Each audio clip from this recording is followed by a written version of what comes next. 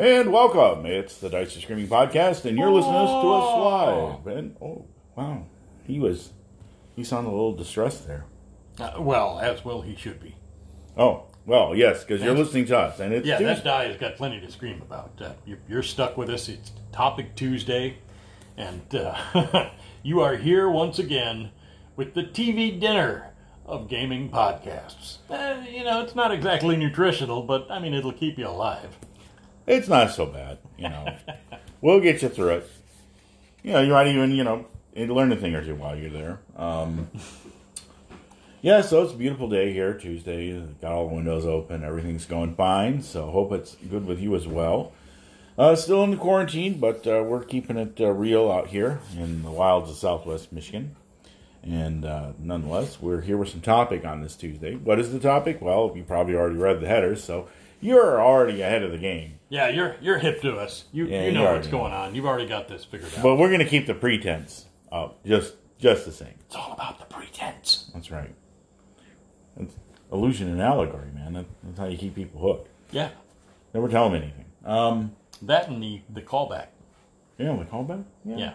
Gotta have the callback. Whoops, there went my kimono. Well, there you go. See what I did there? Mm-hmm. Absolutely, and of course, you can expect nothing less from us. So we got some call-ins, so we're going to just turn to those. Jason, over there, giving us some heck and giving what for on our last episode about game stores. Some pluses and minuses. That's right. That's the way we like them. We like them coming in all of them. All right, so we're going to get to that and be right back. Hey guys, great episode on supporting the local gaming store. That's so important right now. Please everybody do that. Wonderful episode. I don't have any issue with this new 5th edition source book off of Magic the Gathering for this Greek-inspired thing, but it hits a pet peeve of mine. It's not about that. I think people, if they're used to that setting, they want to play in that setting, or somebody wants to buy that and run in it, that's great. More power to them. But I personally dislike settings that change things slightly with names and country names and god names, and so I'm too old to try to remember, this is really kind of this. And now if I'd been playing Magic the Gathering for years and was used to all this stuff from Magic the Gathering, it'd make sense. But like for me, I'm actually ramping up a Barbarians Lemuria game using a Greek setting, but I'm going to use all the normal Greek gods and the city-states that were there. It's not going to really be historical. It's, mythic Greece, as in, it's Ray Harryhausen's mythic Greece, basically, right? So Clash of the Titans, Jason the Argonauts, that kind of thing. Maybe a little bit of Hercules and Xena thrown in there. But we'll use real maps. Of course, there'll be islands that aren't on the maps and city-states that aren't on the maps. But, and that's easier for me in trying to remember made-up names. It's like 7 Seas, right? 7 Seas, you have these, is Europe, but they have weird names instead of the European names, and then you have to remember, this is the analog for England, this is the analog for France. No, just use England and France. It's a pet peeve of mine. It doesn't have to be logical. And again, I'm not saying anything bad against this new book. I think that's great. And for the people who are going to buy it and use it, I think that's great. I'm not picking on it. It's just, pet peeve. All right, well, thanks again, Jason. Frequent caller, always giving us some good insight onto what's going on. Glad you enjoyed the discussion on support your local game store, because, it's a subject near and dear to our hearts. That it would be terrible to come out the other side of all this madness and not have our favorite game stores there with us. It'll be good to celebrate having made it through this together. Sometime down the road. That day will come. I totally believe that. Oh, yeah. We'll get through it. It's just a matter of time right now. But yeah, I'm kind of with you a little bit on the pet peeve. I like renaming stuff, so it doesn't bother me at all. But if that's kind of, your thing. If I was running a historical game like, Vampire of the Dark Ages, of course, in the Carpathian Mountains, I'd be using some real-life stuff. The bridge is washed out. Oh, wait. That's our thing to say. We're the vampires. Sorry, geez, always get confused. You're in the Carpathian Mountains. Uh-oh, look out. It's bad country. Oh, wait. It's a wolf. Where? Oh, no. Yeah, so, yeah, but... Do you have any weirgens? Weirgens? No, I know. Andy Warhol film. I know. Weird. Totally got the reference. Yeah. It's nice to have a change of pace in the names because, like, with 7C, very, very much dear to my heart. I always liked the way Eisen for Germany, iron, come on. Montaigne for France, Francais.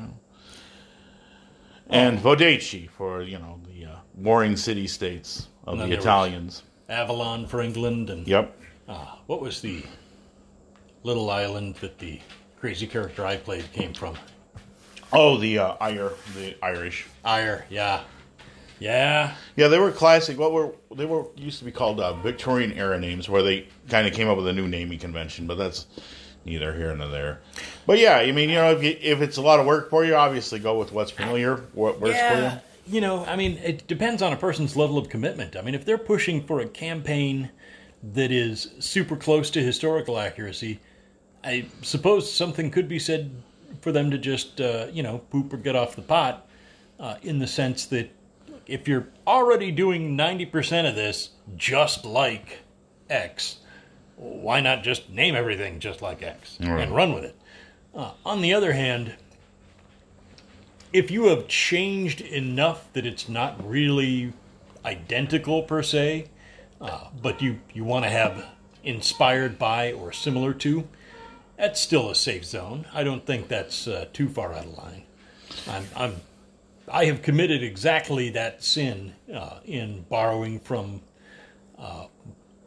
cultures that we know historically, and then using them in game under completely different names and completely different landscapes. But I just needed some kind of basis to go on that, like, people would have a frame of reference for. So I have done this a couple of times. I don't consider it fully sinful, but hey, good DMs don't borrow; they steal. No shame. Well, right on, and more power to you. Do what works for you and your group. That's the number one thing. But oh yeah, if you got 6 people who hate that kind of thing, do not trot that out every week. Absolutely. So yeah, all right. Well, thanks for the call-ins, and we'll just keep meandering our way through this as we go through. Oh, so yeah. Apparently, the neighbors think that it's honking the horn day. What's going on with that? Well, it sounds like a car alarm is going off. Yeah, well, a really sick one. Maybe you guys can hear, maybe you can't. Hopefully you can't. But yeah, it sounds like a small, sickly European car is upset about something. Like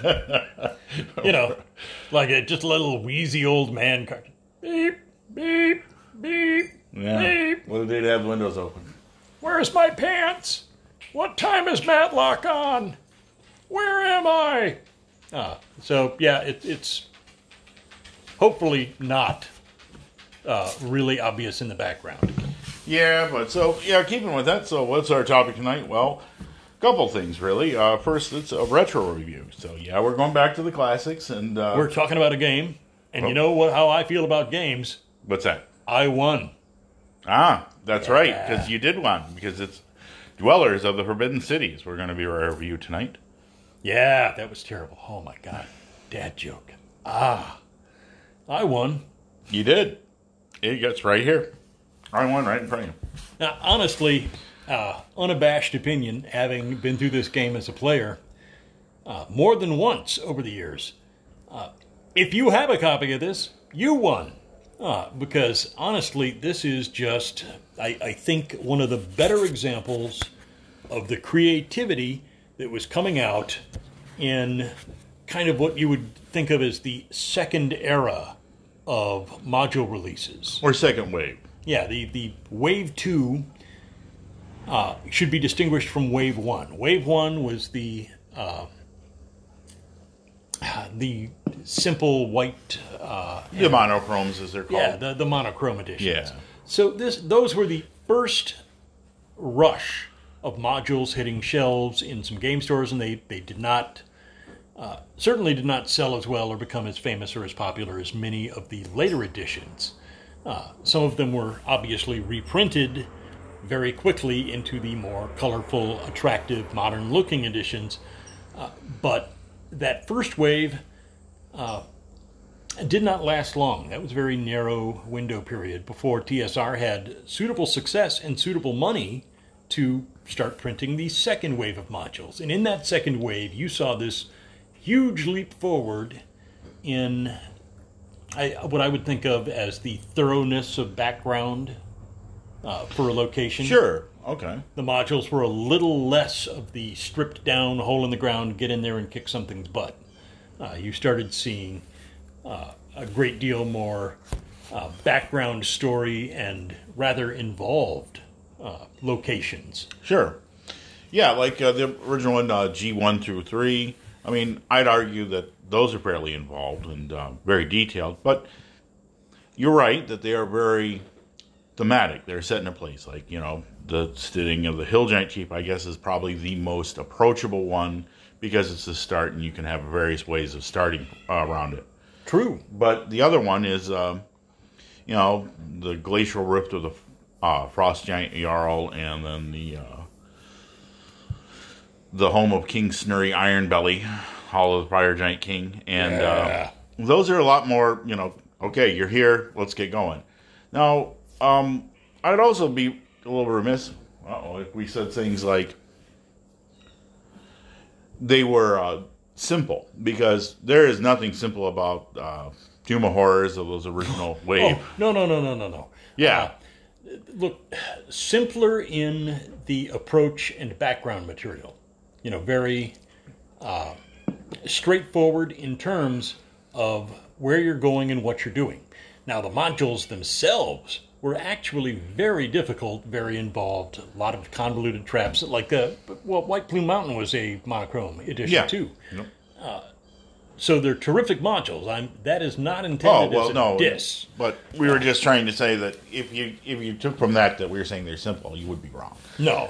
But getting back onto the topic at hand, Dwellers of the Forbidden City as part of that second wave, it's got that frog getting blasted with a lightning bolt from afar, and of course, I don't know what's up with that guy's headgear, but man, Errol Otis, there was never a conical hat that he didn't turn into a curlicue, was there?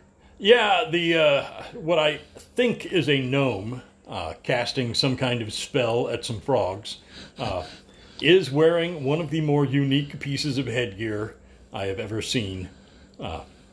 It looks like a wizard's hat on acid. Just like he's wearing a seashell on top of it. Yeah, but the choice of colors is striking, and that's the big thing. This is the art of Errol Otis on this 1981 publication of Dwellers of the Forbidden City by David Cook. Yep, and that's a name that you should be familiar with many. He went on to do the Dwellers in the Desert Nomads and the Temple of Death for Basic Expert, and a couple others as well.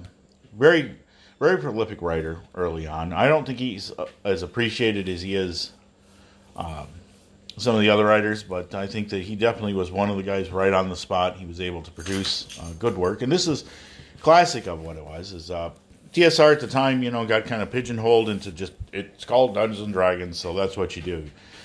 Not a lot of actual dungeon crawls. Modules are really out there. I mean, yes, okay, you have White Plume Mountain and Tomb of Horrors, and arguably you could say that the underhalls of the Fire Giant King are pretty dungeon-like, but they did a good job of changing it up, because basically the safe bet is you could just sit there with the Dungeon Geomorph set or just the back of the DM's Guide open and generate your own dungeon levels for your weekly game or regular game. But they decided to give you something different. And that's what their approach was to these modules. And I think Dwellers of the Forbidden City is another one that really started to show that it's really, to be honest, an above-ground zoo dungeon. It really is a dungeon above ground, but it's surrounded by this large rift and has these wonderfully evocative maps all the way through it. You have bugbears and some new monsters. The Yuan-Ti make their first dreaded appearance here. Oh, indeed. Yeah, they're in the back there, along with the Talsa. Yeah, let's skip to the back and give a look at some of the creatures that were introduced to D&D proper in this module, and one of them was the Wanti, the snake people. Oh, snake cultists, yeah, because you can't have a good pulp adventure without snake people. Yep. Weird in the sense that they were not uniform single appearance snake people. Like, they didn't have one fixed type of Wanti. They could be lower half people, upper half snake, upper half snake. Yeah, they had several distinct. They had the purebloods, which were more or less they look human in appearance, except they have some slight, like a forked tongue or snake eyes, or occasionally hands for snakes. And then you have the half breeds, which are the could have an upper or lower torso, snake meld, and then the complete abominations, which were the monster could be confused with a naga. For most part, they're more snake than they are anything else. But yeah. So, and also they had psionic abilities too, right off the bat, and that was a big thing for some people. I know that a lot of guys out there in the old school do not like psionics for a variety of reasons, and whether I agree with them or not doesn't matter. That's up to each person to decide at their table. But I thought it was interesting that their body weaponry and their ability to use other forms of defense and psionic attack modes made it pretty interesting to have a character class like the Psionicist, or have psionically talented characters also facing them. Yeah, which really adds a new spin to things on the occasions that you're dungeon crawling.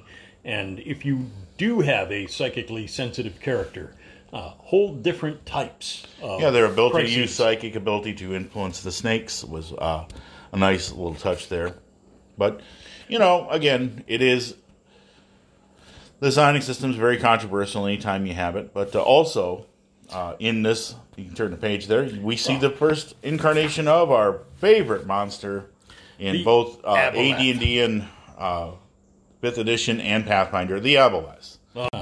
I've never liked having a fighter have to, Yeah, they turn you into in. slime. They're horrible. But anything that takes over your brain when you're a fighter, not great. Which, frankly, being a hit point sponge meat shield, going out there and doing harm, meant that I tended to throw myself right into the path of these kinds of things on general principles. So, yeah, I've suffered some misfortunes owed to the gooey, slimy Aboleth. Yeah, they are just... And their psionic ability, too. So, yeah, this is a really good adventure if you want to throw psionics in there. Now, there was also the Oriental Dragon, the Panlung, the Mongrelman, and... the Yellow Musk Creeper and the Panlung were from the original Fiend Folio. Yeah, and the Tazloi, mentioned in these back sections, with the Tazloi being more like tiny little 2 or 3 foot tall creatures that can use simple tools and really try to hide in the jungle canopy and just pelt people with missile weapons and stay out of direct conflict. And they're nuisance level in large numbers. So, Yeah, they're a nuisance level encounter in small groups, but in large groups or near their lairs, they can be very formidable, attacking in groups and often with surprise, using the canopy as well as cover. Being masters of stealth, they surprise quite a bit. So, yeah, a lot of good ambush monsters, and also creepy crawlies like very pulpy, like the Aboleth, of course, and the Wanti, straight out of some of the weird tales of the 30s, the Snake Men. And the Yellow Musk Creeper is one that I want to take time out to mention that this is a jungle setting campaign. This module is set in a jungle, and much of the player's time will be spent outdoors. Aside from having littered the module itself with creatures and encounters that are tailored to that environment, where the players are the outsiders. Like the jungle is challenging enough to move through, to see in, and to make sense of, without things that, it's a whole place full of plants. And you don't know when you're going to run across one of those plants that wants you to die. Yeah, even the foliage wants to eat you. Well, of course, what jungle adventure would be complete without man-eating plants? Well, in this case, ones that eat your brain.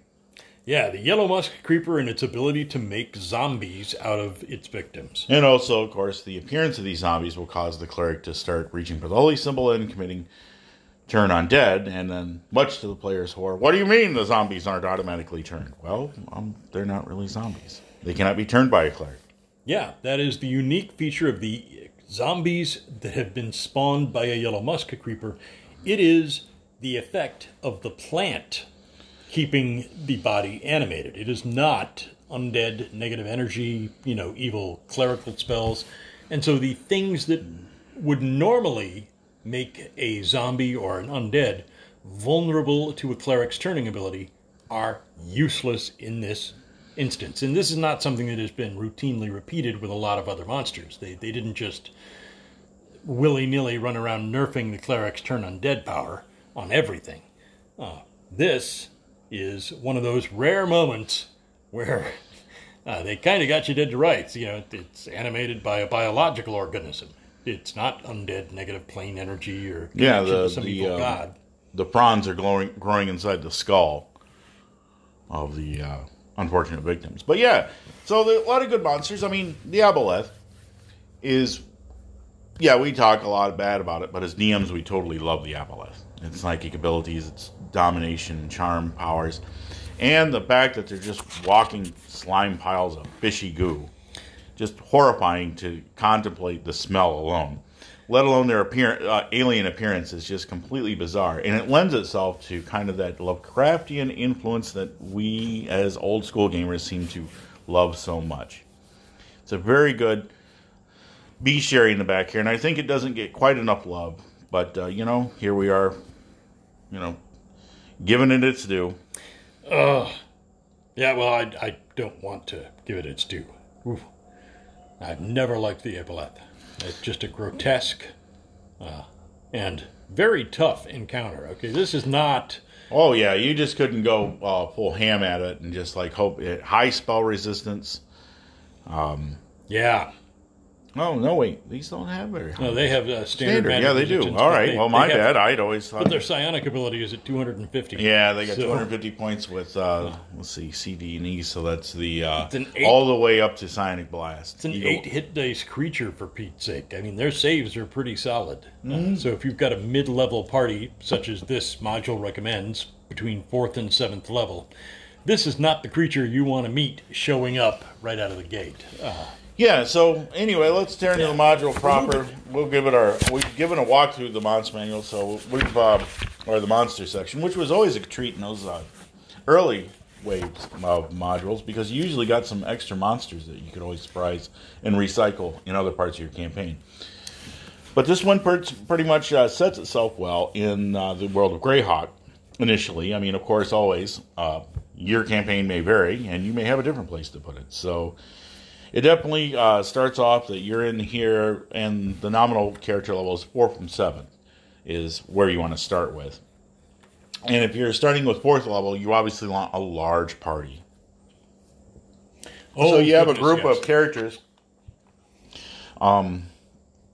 You can have a lot of 4th level characters, but I think this module really sits pretty handily between about 5th level minimum for an average group size of about 6 to 7, and of course the AD&D First Edition experience tables will balance that out with your rogues or thieves. Excuse me, pardon me. Yeah, thieves being higher level than just about anybody else, and with your magic users in that little sweet spot. Hey, look, I've got Fireball and Lightning Bolt now.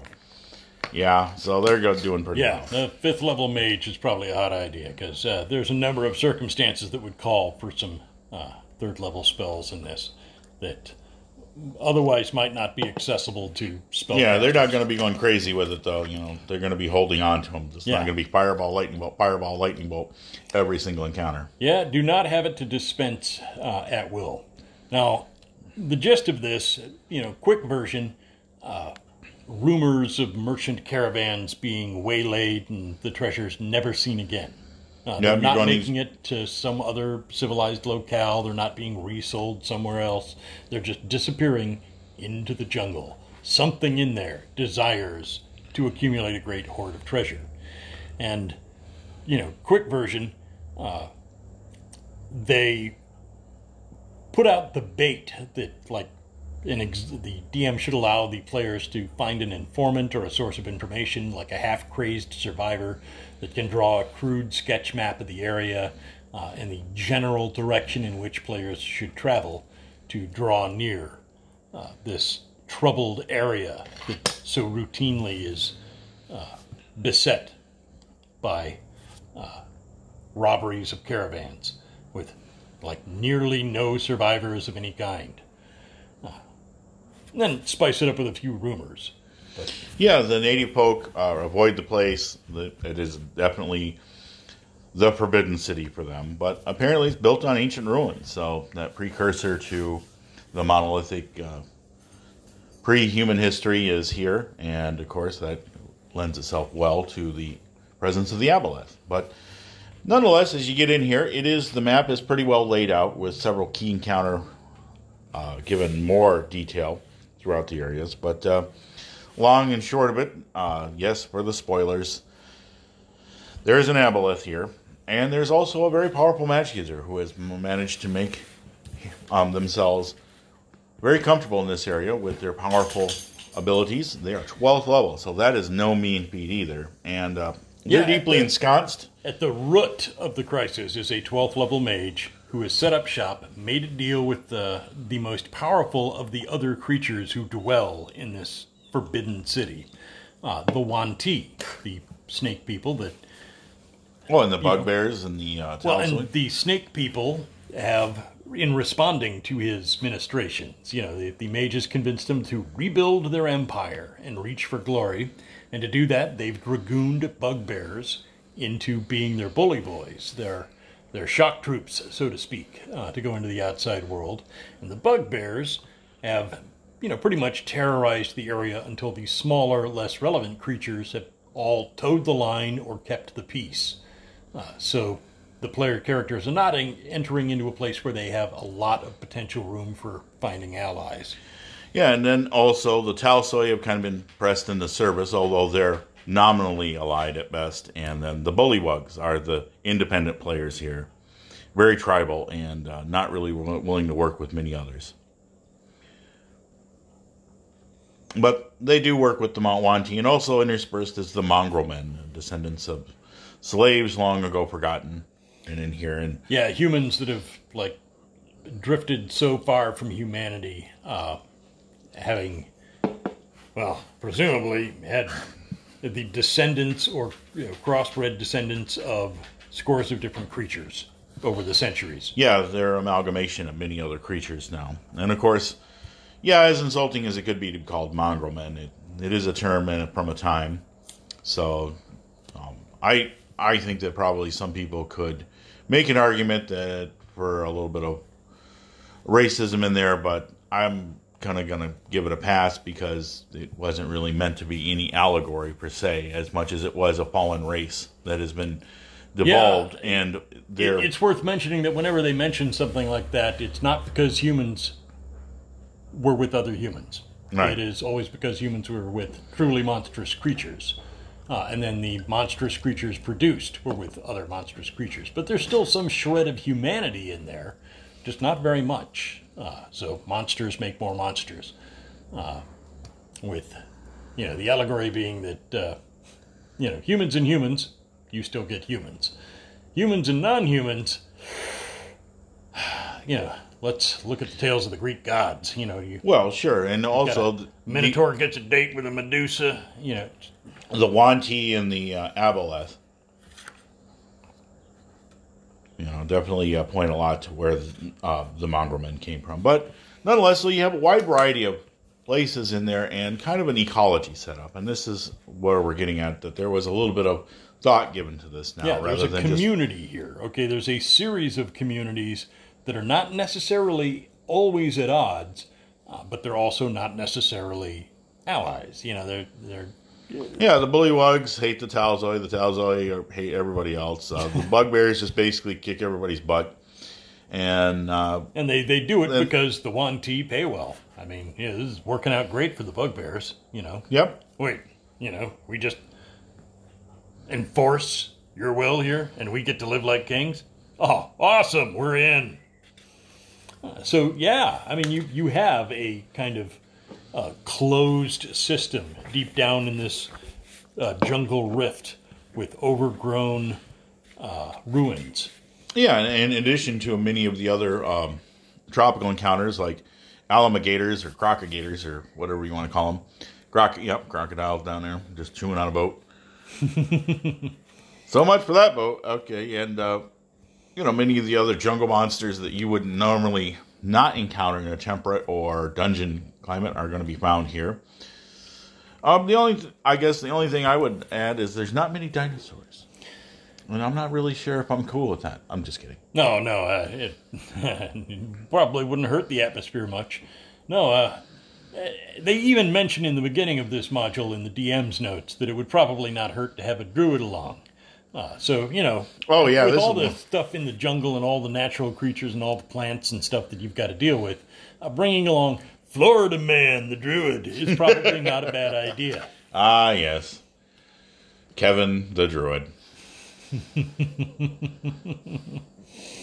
No, I digress. I probably shouldn't diss on druids as hard as I do. It wouldn't be the same podcast if he didn't. But this is a module that totally puts the druid and the ranger at the forefront of the party. Okay, this is a good one to have these guys along. It's just made for that. Florida Man and Survivor Man, yep. Yeah, we got Bear Grylls, the ranger, and Florida Man, the druid. Woo, dude! Hold my beer and watch this. Yeah, so there's many good key encounters that are highlighted in one of the little handouts there. Of course, it would be a shame that they didn't give more of these maps so you could put it out in front of the players. It's one of my little pet peeves. Yeah. Rather than having a key like, oh, we're going to go to Area 1. That looks interesting. Rather than just throwing a map down in front of the players like, okay, now figure this out. It's always kind of cool because it's a shame because these maps are kind of isolinear or, I guess, top-down. Yeah, topographical, but without any relief, you know, so that... Now, these above-shot maps...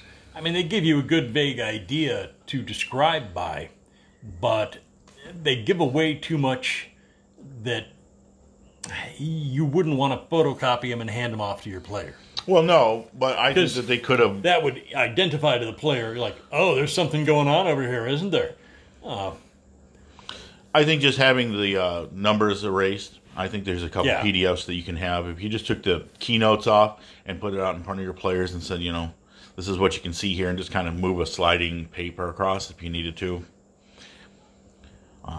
Because these maps are really nice, and maybe not as nice as the ones that came out of Dragonlance, but I still liked them. And of course, you know what jungle adventure would not be complete without a precarious rope bridge with an ambush at it? So the other hat's there, and also, being the zoo dungeon, you also have a Zorn that's kind of greedy, but not necessarily out to start combat with players, although it's kind of demanding. It's wanting.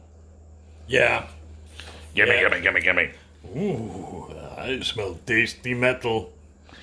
And, it's all in all a really good venture. I like the pagoda at the center, because that's obviously going to attract the player's interest, like what is the pagoda doing here, and it's pretty well put together. The big problem there, and again, spoiler alert, is the Garden of Rust monsters within. Yeah, there's another one that was a terrific move on their part. A small number of rust monsters that are being raised for experiments by the evil mage that has united the Yuan-ti. They are always hungry. They will smell and attack any metal in the area. Now, in the last time I was a player in the playthrough of this, the fighter got mauled, at which point it turned into a horror game because he was effectively naked. No. Yeah, Just like they took everything.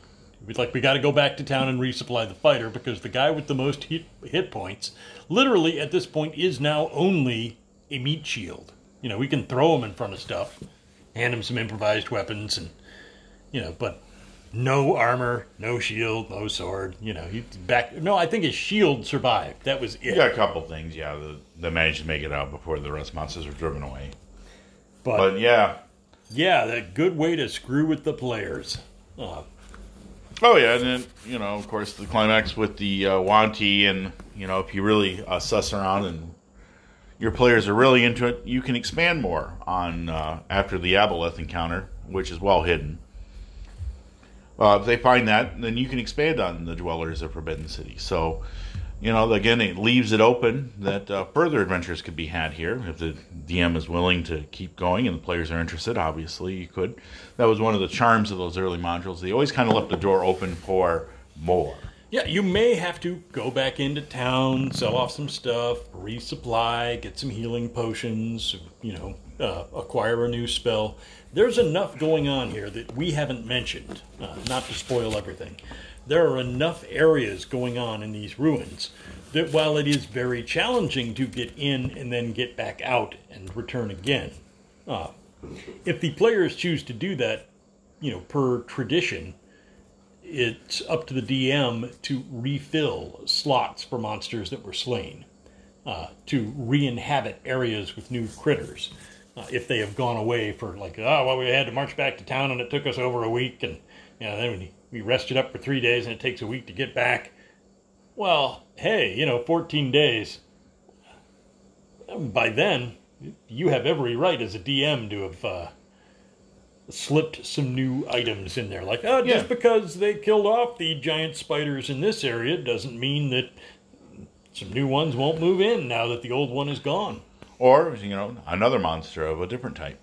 Keep players always on guard. But this, it can easily be transformed into a periodic, jungle delve campaign where the environment and the natural creatures, the non-monstrous creatures, in tandem, by using the difficult terrain in tandem with random attacks by natural creatures, you can up the danger level of seemingly not that tough monsters. Like, say, for instance, you're trying to ascend or descend a high tree, get a vantage point, or things like that. What a terrible time while trying to hang on to something to be attacked by creatures. For instance, among the things here, giant wasps. You're 50 feet up a 100-foot tall tree as specified. Or giant bald-faced murder hornets. Yeah, giant bald-faced murder hornets. It's like, man, that is a thing's got a whole hit dice. No. Point being, it rapidly winds up being much more dangerous for players who are at a vulnerable moment. Or, for instance, they're trying to encamp and rest, which, if you look at the history of exploration of, some highly difficult places, you'll find that one of the biggest factors in the exhaustion and eventual collapse or retreat of scouting parties and surveyors was that so many people got so little sleep, so little preserved food in a hot, questionable environment. So many people wound up with sicknesses from contact with, unknown bug bites and things like that, that eventually it would whittle them down and they would turn back, exhausted, unable to sleep. Oh, yeah. We went in with 47 people. They came out with 3, and they didn't even eat each other to do it. They still had some nominal supplies, but, just that many people were devoured by a hostile environment. And this particular module remains a favorite of mine because it has all those opportunities to evoke that fear of the unknown. Yeah, if you make, using first edition rules, if you really want to be a total dick DM, you can start having all the parties wooden and Oh, yeah. Leather equipment make daily saving throws to see if it disintegrates. Even magical items will take a hit after a while. I mean, they're pretty well preserved to begin with, so they're probably much going to see it through. But, if your cleric doesn't have crate food or water, which then starts to take down on their daily spell repertoire,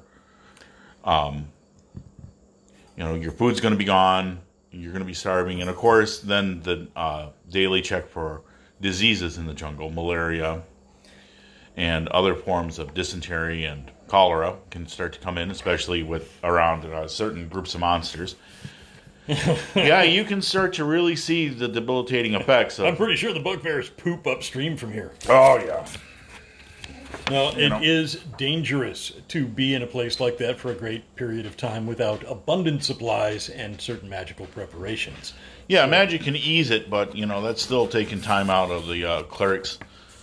And magic is your spell slots to keep up with the pace of the deterioration and climate of the jungle. So, but all in all, it's very pulpy. It's a lot of fun. It's one of those modules that you get a lot of play value. It is just more than just 1 or 2 sessions. It's probably about 6 or 7 if you do it well. And that is why at the beginning I mentioned that this is not the traditional straightforward dungeon delve that people think of. It doesn't have there is obviously one chief primary protagonist target, and that is the mage organizing the Yuan-ti. However, there are lots of other areas, lots of other locations, a widely spread out series of interconnected ruins with just so much more going on that it will take players multiple sessions to get through this one. I've never heard of a group that just nailed this in one.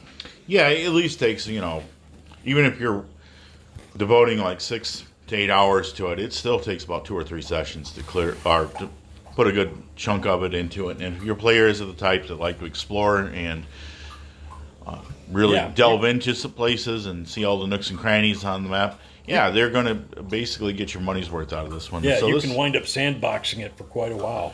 And then there's plenty of suggestions at the back of where to go next and how to really place this in your campaign. So if you want to expand on it, obviously the Aboleth, creepy and gooey as they are a bunch of jerks, and they're going to be up to no good pretty soon. Oh, given. So, you can go on to that. And also, if the players are smart enough, they could turn part of the Forbidden City into a base of operations, if they're smart and resourceful. Yeah, likewise. It is a remote and difficult location, and if they develop a certain level of savvy in terms of having the correct spells handy all the time, they could easily set this up as a base of operations afterwards, establish themselves in a place that is a remote locale where the hostility of the environment suddenly becomes their ally, so that people who are not fully prepared to, if they're coming after you and they're not ready for this, you're like, oh man, it looks like those guys we pissed off from the Thieves Guild sent another rep, and look at him, he's a Yellow Musk zombie now. Yep, and plus, there's other things you can always use, like if the players don't wipe out the bullywugs, there's a nice little map of them, and you can, who can't recycle bullywugs? I've used it several times, that little map out of there. So, I won. One of the little gems of that classic era, maybe the second wave, but it was definitely worth it, and, a lot of good memories, and it's for a lot of people's attraction, that's an above-ground zoo dungeon. Sure, okay, that's a fair one, because, there's canyon walls inexorably surrounding this entire environment. But, it gives it some scope and allows you to focus. If you set that aside for a little bit and just go with that, there's plenty of places to explore and a lot of fun to be had. Oh, and being buried in a rift, I should mention that this, when he mentions canyon walls, we're talking like a descent of about 100 feet. Now, obviously, there are multiple ways into that area per se. There's more than one way to get down into there. Including the express elevator way by just jumping off. Yeah. Not recommended, but hey, if you've got enough rope, I'm not saying it can't be. Or hit points, or lack of wisdom. Yeah. Speedy end to the adventure. But again, hostile environment combined with inconvenient natural monsters creates a series of threats that punch at the player character's weight class despite being made up from comparatively simple elements. And I approve of that kind of a scenario. I really do. Worth it. I won. Indeed. And, well, I think that'll wrap it up for us. We don't do many retrospectives because, well, we're trying to branch out to other games. And we spent pretty much our early time going over a lot of those classics. And so you only get one shot at them. And, of course, we all love it up. Oh, sure. But, you want to we want to kind of spread them out so that we salt them out, make sure that they're there when we need them, and of course, it's nice to come back to the classics once in a while. Yeah, it certainly is, and we'll be doing other retrospectives from other games as well as new stuff too. So that's a big thing. But anyway, that's going to do it for us. That's our podcast. So we thank you for hanging out and hope you enjoyed. We definitely had a lot of fun walking through memory lane on this one, as well as just talking about the differences in how the approach was, from the very early days to what was considered, I guess, maybe the golden age. Yeah, I don't know. I would consider this the golden age. Yeah. The reprints of the monochrome modules and the expansion of the franchise and a wider array of writers and creatives participating in the release of modules. Mm-hmm. I really feel like that era was the moment it was exploding outwards. Post 1980 was just really taking off. So we'll keep coming at you twice a week now. I think we're pretty much up to that. We'll have a couple ins and outs probably here and there as things. You never know what will be thrown in our path during the summer, but I feel like I've got a good beat on my schedule. Yeah, August is almost half over already. I have been monumentally overworked, so it's all flying past me like a blur. I mean, yeah, it just seems like it's going crazy fast right now. You're not the kidding, dude. It just. But in any case, we appreciate you sticking around with us. And of course, if you have any comments or questions or concerns, and of course, you may have many, many, many concerns, given the scope of this podcast and its two authors. Of course, you can get a hold of us on the Dice Are Screaming Facebook page, or you can get a hold of us directly on Twitter, me at Death Hand Gaming. Myself, at Magi Box. Direct us, message us there, DM us there. Ha ha. See what I did there? Yeah. And of course, it's time for you to DM us. And you can also download the Anchor app, and you can hit that subscribe button gently. It's been through a lot, and it probably needs a hug, considering last week, giving it the red onion wrapped in caramel. But yes, just give it a hug. It's been through a lot. Just hit that subscribe button, and you can get notifications whenever we put a new podcast up, and so you can be right there, firstest with the mostest. So let us know what you think, and of course, always keep the sunny side up, and may the dice always roll in your favor. We're out. See ya.